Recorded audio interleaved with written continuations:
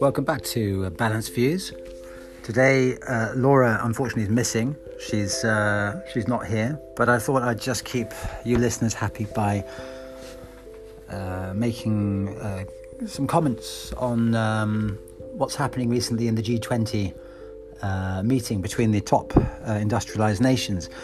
It's very interesting this morning how the countries have unanimously decided that Russia should pay for the war reparations induced in the Ukrainian war, which are entirely of its own doing. In many ways, I would personally agree with that. However, I'm just wondering if, we should learn from history. And the reason why I say that is because, back at the end of the First World War, the same thing happened to Germany. And that also helped sow the seeds for future conflict.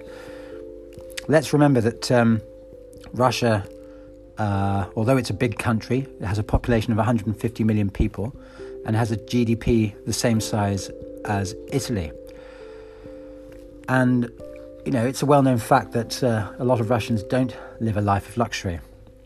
And I'm wondering if, maybe the West and the international community, may have possibly misjudged the situation.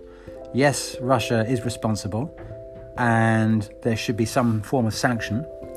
Who is it going to hurt? The Russian people.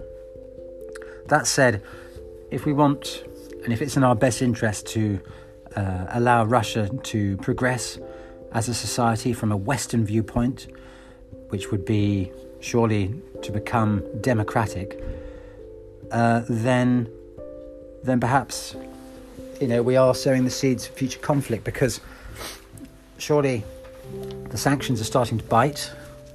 Reparations are going to add more costs and misery for the Russian people. This will surely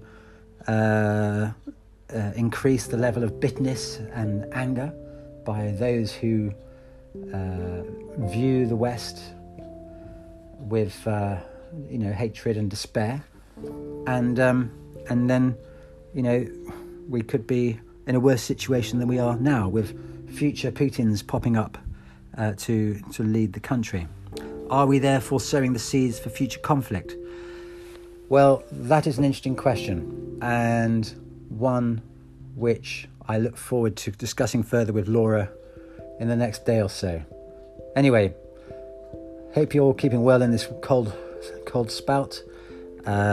Take care and see you soon.